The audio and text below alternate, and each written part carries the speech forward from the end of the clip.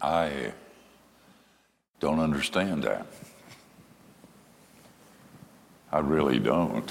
I would have understood tears, so would Jesus. I would have understood anger, so would Jesus.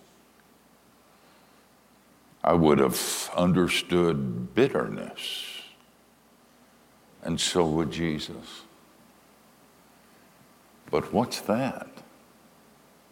Joy in the middle of the darkness. I've been doing this a very long time. I've done hundreds, probably thousands of funerals. And you know, I have never been to a Christian funeral where there wasn't laughter.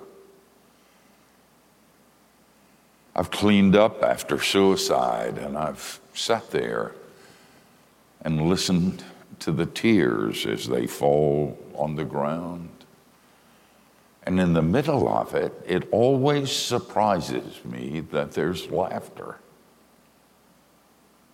Incredible pain, terminal. I talked to the wife of one of our board members who's been diagnosed with terminal cancer, and I called up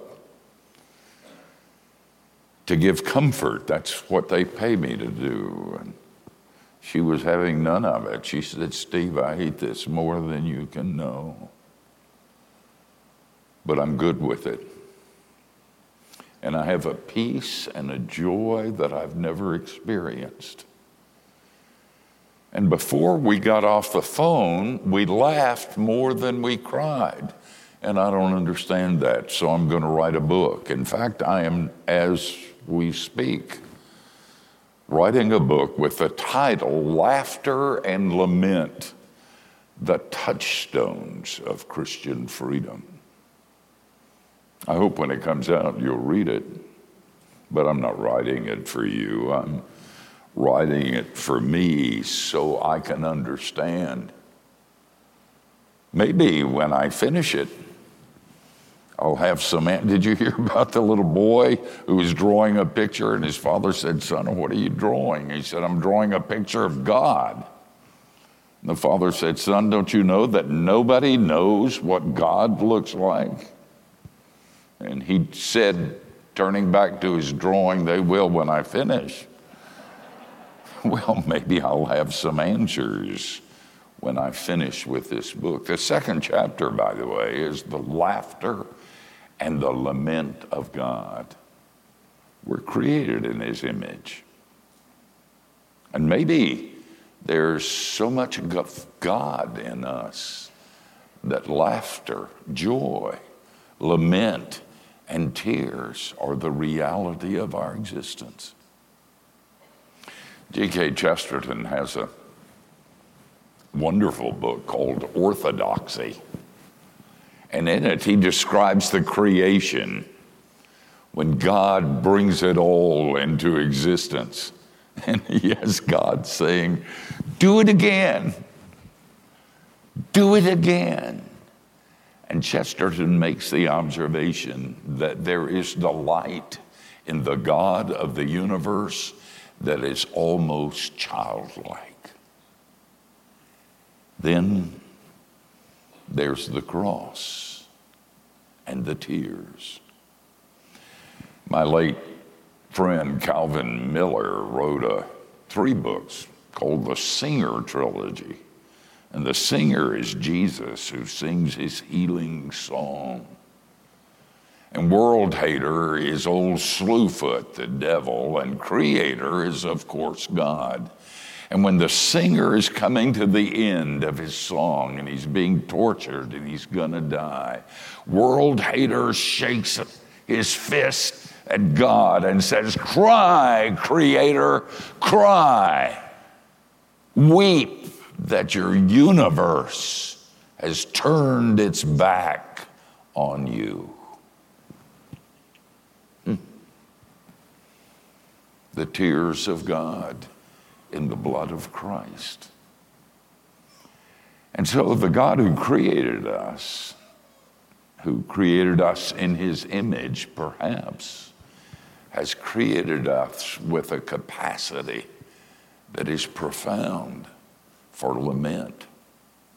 Not a broken fingernail or indigestion, but deep lament.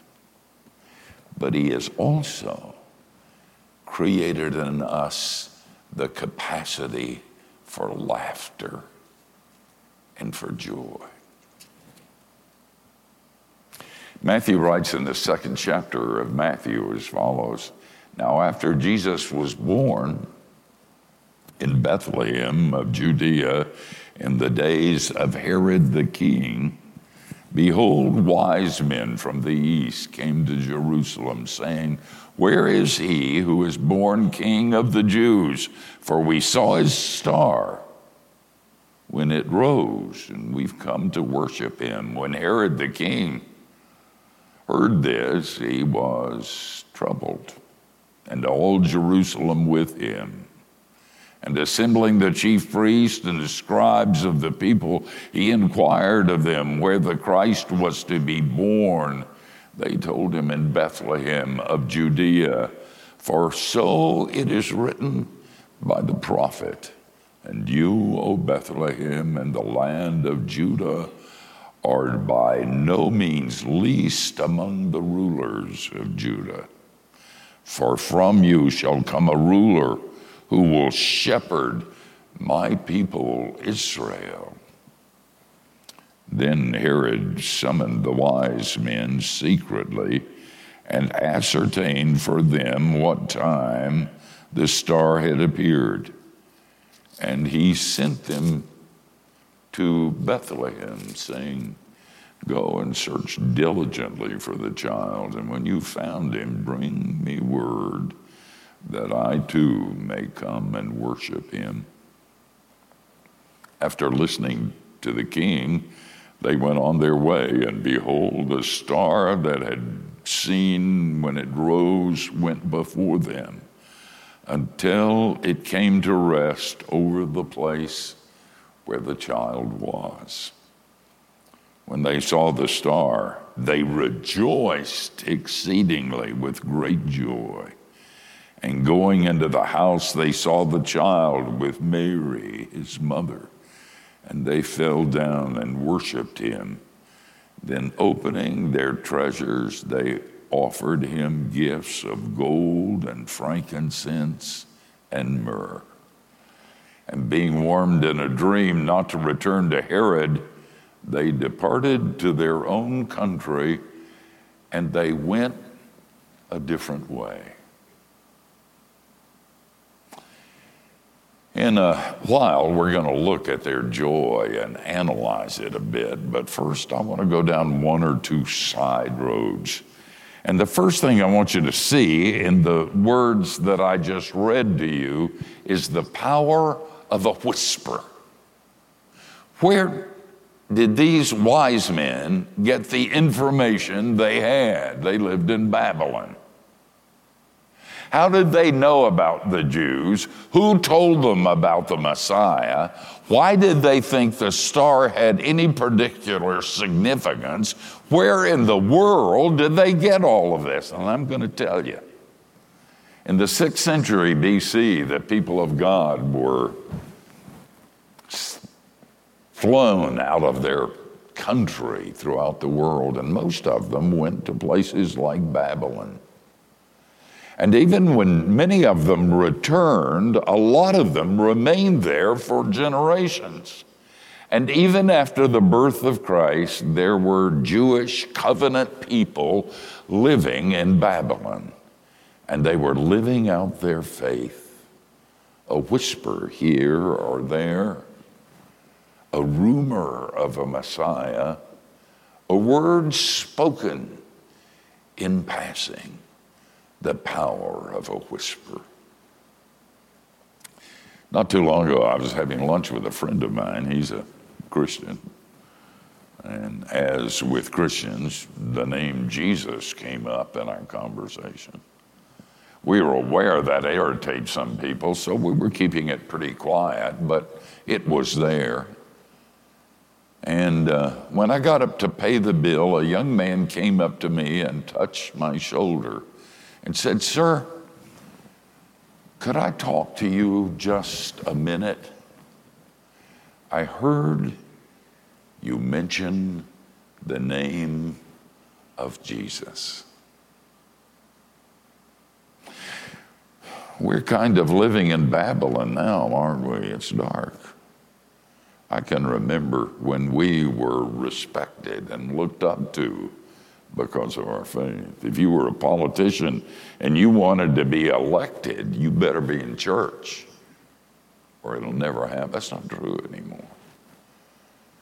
If you read what's written on the social media, you're aware that they think there's something weird about us.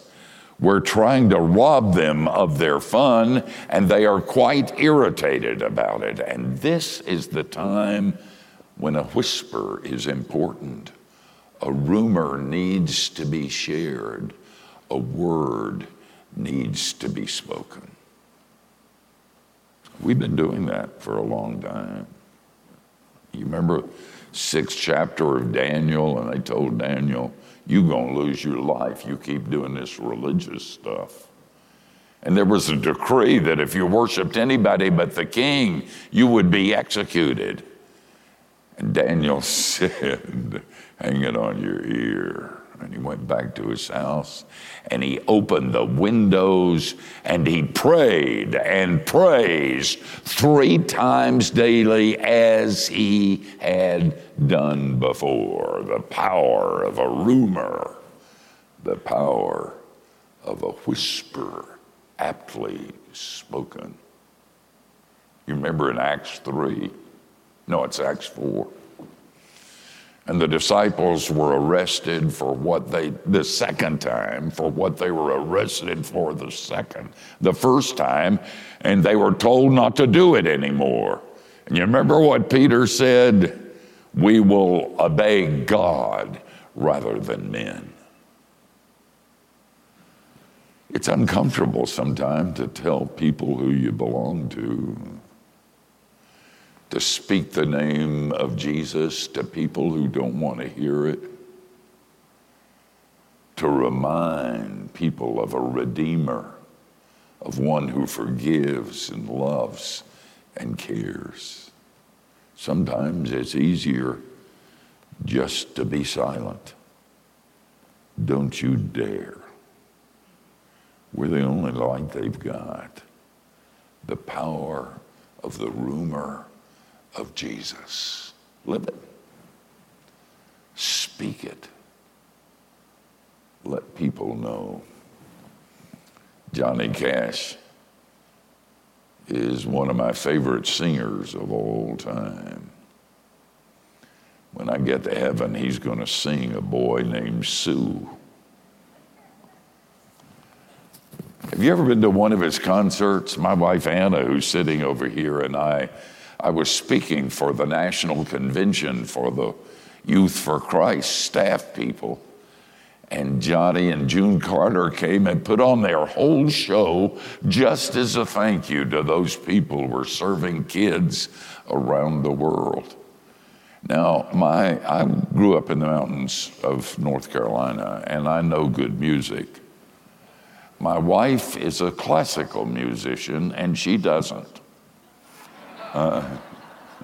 She was not into country music, but that night she was. If you've ever been to a Johnny Cash concert, he stands with his back to the audience and they shine a spotlight on him and he's dressed in black. Then he turns around and he says, "Hello, I'm Johnny Cash." And they go crazy. I mean, people start jumping up and down and shouting and whistling. My wife climbed up on the table and was whistling. It was a great concert. Johnny Cash can't sing, but nobody knows because nobody's ever heard him sing in a concert. They're making too much noise. But I've been thinking about a song he wrote and sang of late. Let me read you the lyrics. It's called, I Won't Back Down. You can stand me up at the gates of hell, but I won't back down. Gonna stand my ground. Won't be turned around. I'll keep this world from dragging me down. Gonna stand my ground and I won't back down. Hey, baby, there ain't no easy way out. Hey, I will stand my ground and I won't back down. For God's sake, sing that song and don't back down. There's, we're all they've got, by the way. And then there's one other thing before we look at joy I want you to see. Please note how God uses your bad stuff and the world's bad stuff to weave a tapestry to his glory. Most scholars are agreed that these wise men were not priests. They were magicians, sorcerers, and astrologers. And the Bible is very clear that Christians need to stay away from that sort of thing. And yet, here they are coming to worship the Christ child. A bunch of sorcerers, maybe worshiping the devil, kneeling before a crib with the baby Jesus in it. What's with that? I'll tell you what's with it. God uses everything for his glory. People are always saying to me, I don't talk about Jesus much. I'm not good enough. Of course you're not good enough, you idiot. I'm not going to pontificate much because I don't know enough. Nobody knows enough. I do this for a living and I know more than you do, and I don't know enough. I'm not nice enough. You ought to see me when I'm angry and cussing and spitting. I'm not nice enough, but it doesn't matter. And you know why? From the moment of your birth, God has been creating in you an instrument of his glory. And you go, yeah, when I read the Bible and I'm obedient and I go to church and I'm religious. No. Every bit of it. The sin about which you're so ashamed. Yeah, that one. The failure, the things you said to hurt people. The times you walk down a wrong road and you're so ashamed. Every bit of it. He's using as an instrument from his glory. So, live it out. Make sure they know. And he will use it. All right, let's talk about joy. When I was working on this teaching, this sermon, my assistant, Kathy, came into my study and she said, "You look troubled. What's wrong?" And I said, I'm trying to get joy out of this text, and it's not a text with the exception of one verse. And they told me to talk about joy. There's only one verse in it, and it's not a text that I would pick to teach joy. And she laughed. And I said, and frankly, I think the fact that I have to do it is because I offended a magician when I was a little boy, and this is my curse. I don't feel joyful. We're in the middle of a pandemic, been locked down, the most divisive election in American history. My friends don't speak to me anymore. I have to wear this dumb mask, and you ought to try and smoke a pipe wearing a stupid mask. I don't feel very... She said, I know where the joy is. I said, all right, tell me. And she said, they had been with the camels for days and days in the wilderness. And then they found a barn. That's why they were joyous. And probably there was a restaurant down the street and they could get a beer. And then she laughed and she said, if you've been with camels that long, joy comes pretty fast. And then she said, don't thank me. I was glad to help. And she walked out of my study. It's a good point. There was probably some of that. But it goes a lot deeper than that. I don't understand it. But I can look at it, and you can too, and we can claim it for ourselves. First thing you ought to note is that their joy was unexpected. Real joy almost always is. They didn't expect a star. If you had told them 5 years before that they would be in Bethlehem, their first question would be, where's Bethlehem? They were doing what sorcerers do. They were doing what astrologers do, and then everything changed with a star. It's the way God works, the unexpected. I have a friend whose little boy, she and her little boy were at McDonald's. And her son was really excited and pleased when he got his cheeseburger.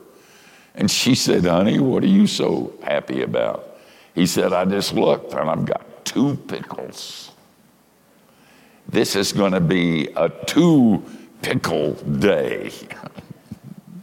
I love it. Yours too. God, because he promised, creates 2-pickle days for his people. I know the darkness.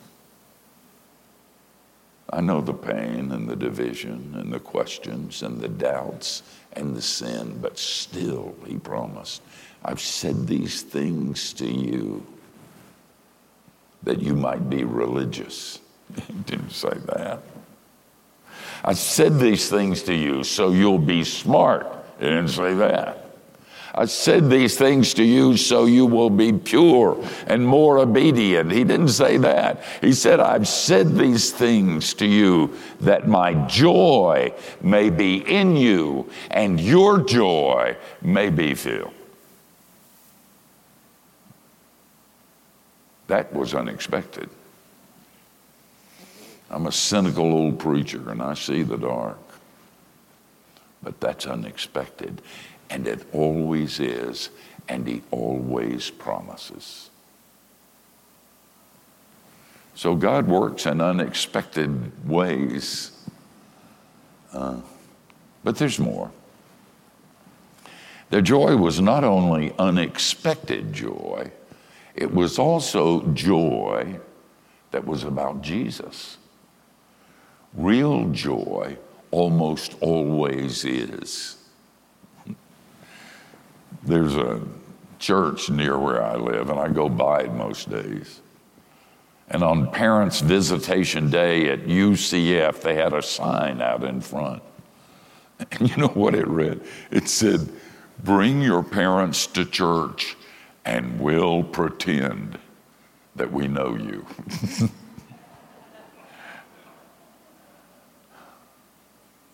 Jesus is coming back. Look busy. No, don't. That dog won't hunt.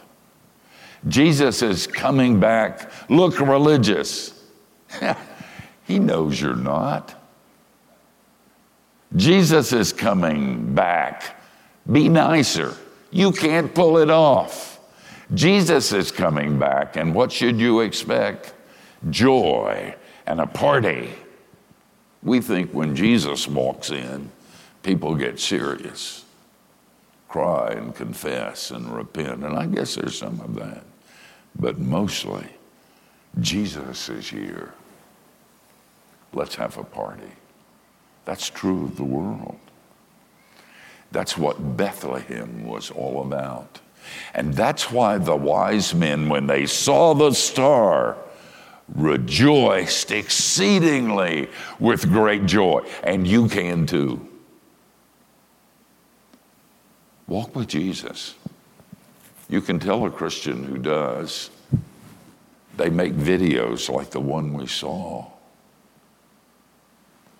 And when the dark comes, there's joy. That is what Christmas is all about. Joy to the world.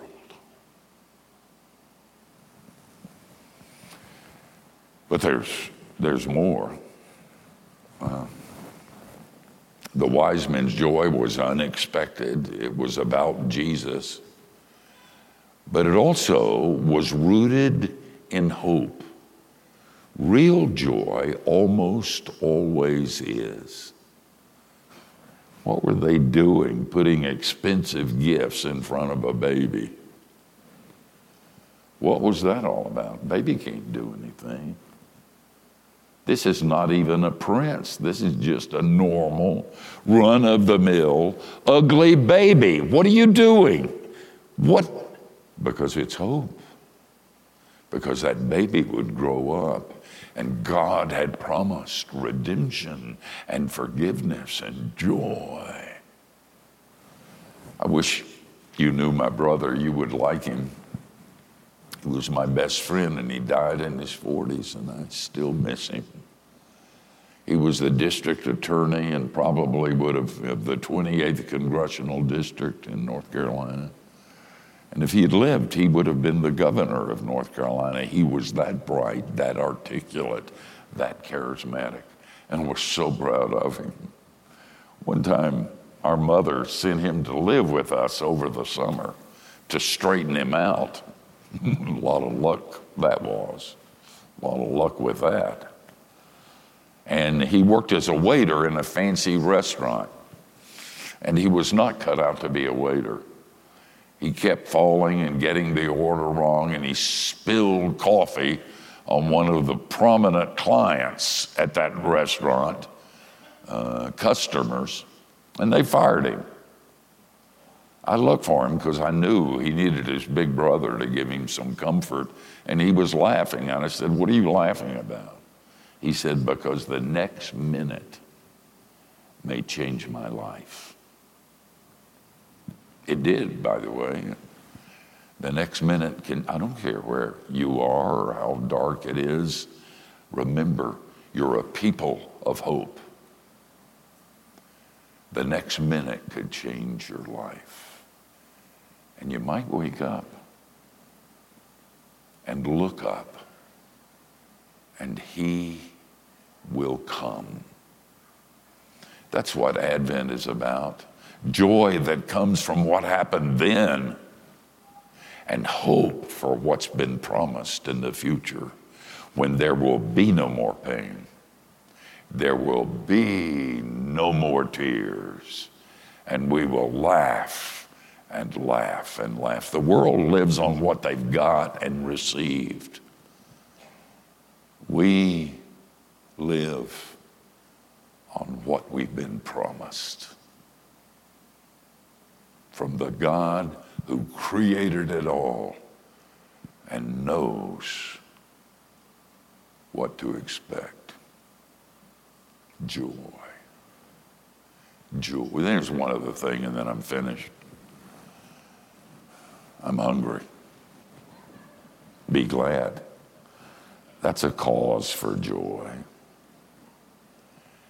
The joy of the wise men was not only unexpected, not only was it about Jesus, not only was it built on hope, the joy of the wise men was grounded in fact. You know the dangerous thing that happens to us at Christmas? There's a difference between manufactured joy and the real deal. Now, there's nothing wrong with the manufactured joy. You do that with trees. You decorate them, and presents, and having family around, and playing music incessantly in malls, and lights everywhere. That's manufactured joy, and sometimes it's good, so enjoy it. But the real thing is a fact. This is not a story. It's a fact. You know what I did 2 or 3 weeks ago? I interviewed a new friend of mine. His name is Louis Markos. And he wrote a book called Myth Made Fact. Louis is enamored with Greek and Roman mythology. And he shows how God has prepared the entire world in the mythological stories of everybody in the world for the coming of Jesus at Bethlehem, when the myth became fact. In fact, Lewis told me that C.S. Lewis became a Christian because of this. Lewis was the professor and an atheist of medieval and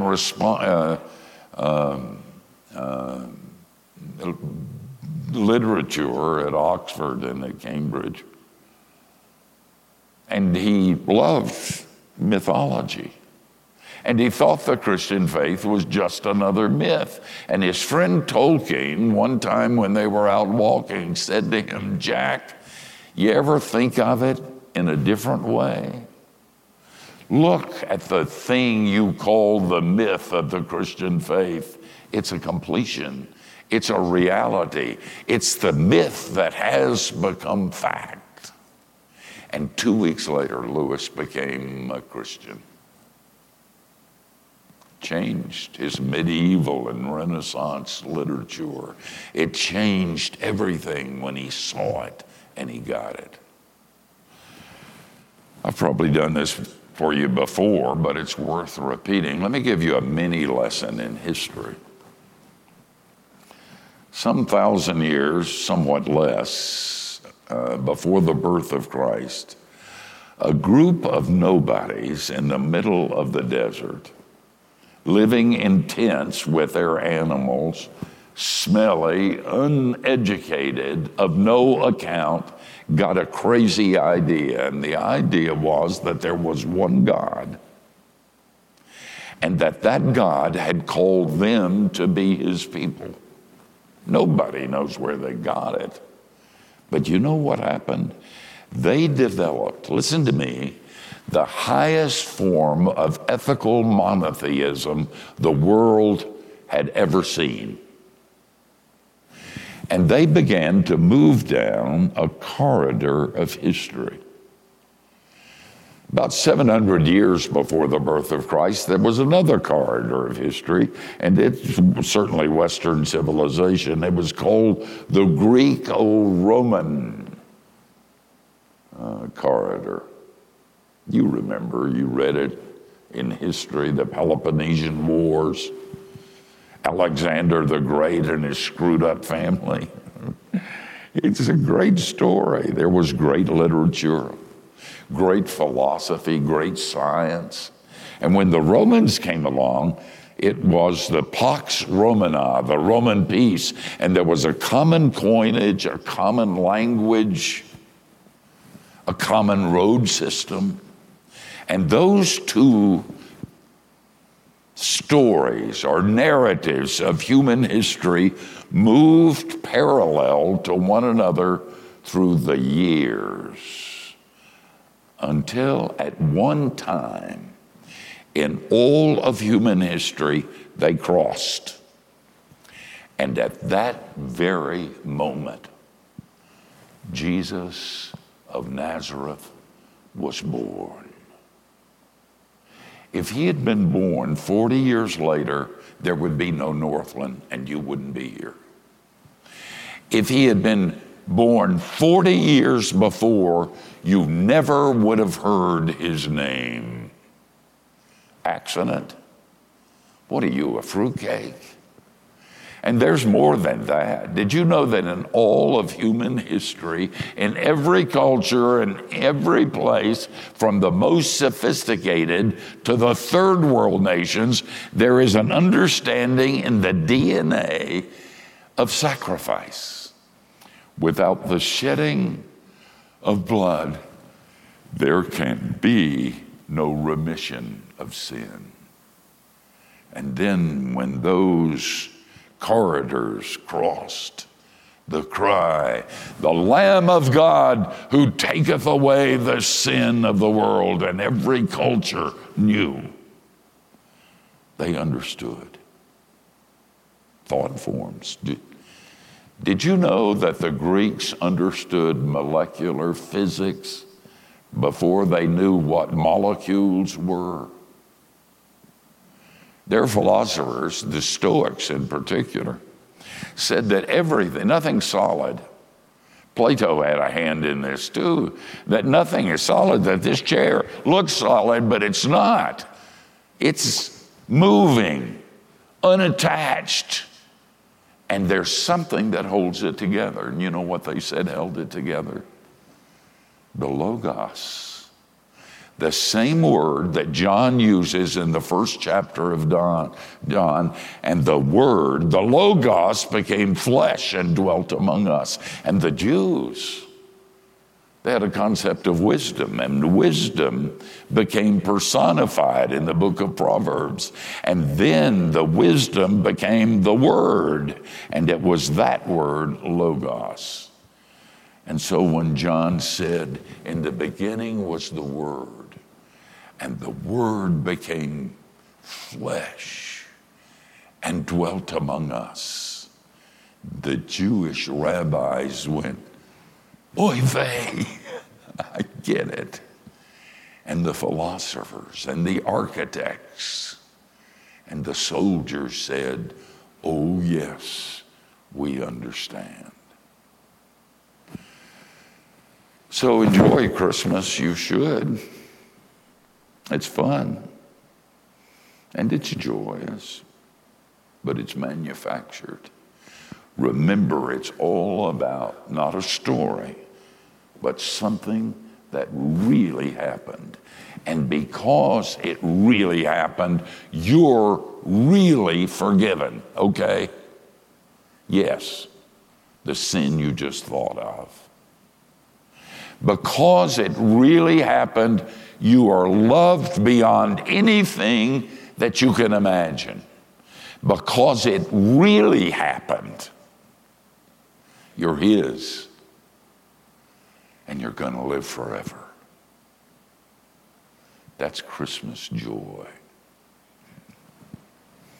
Nobody finds this funny but me, but I've got a friend who has a niece who's single and wants to be married badly. She also is very accomplished. She has a wonderful career, and she travels all over the country, flies from one city to another, and is very, very successful.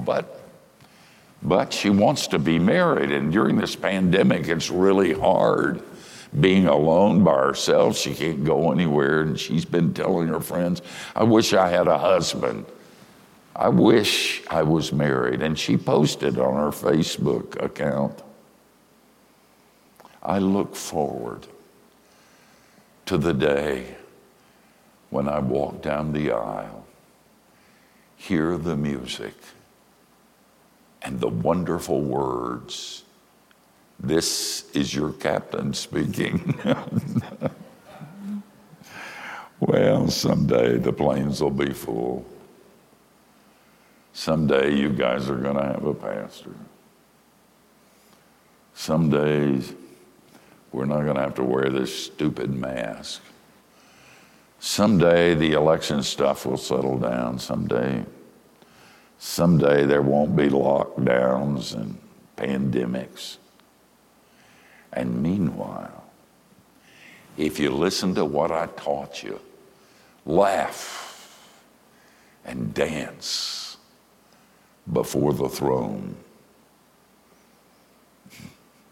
even if you have to wear a mask when you do it. You think about that. Amen.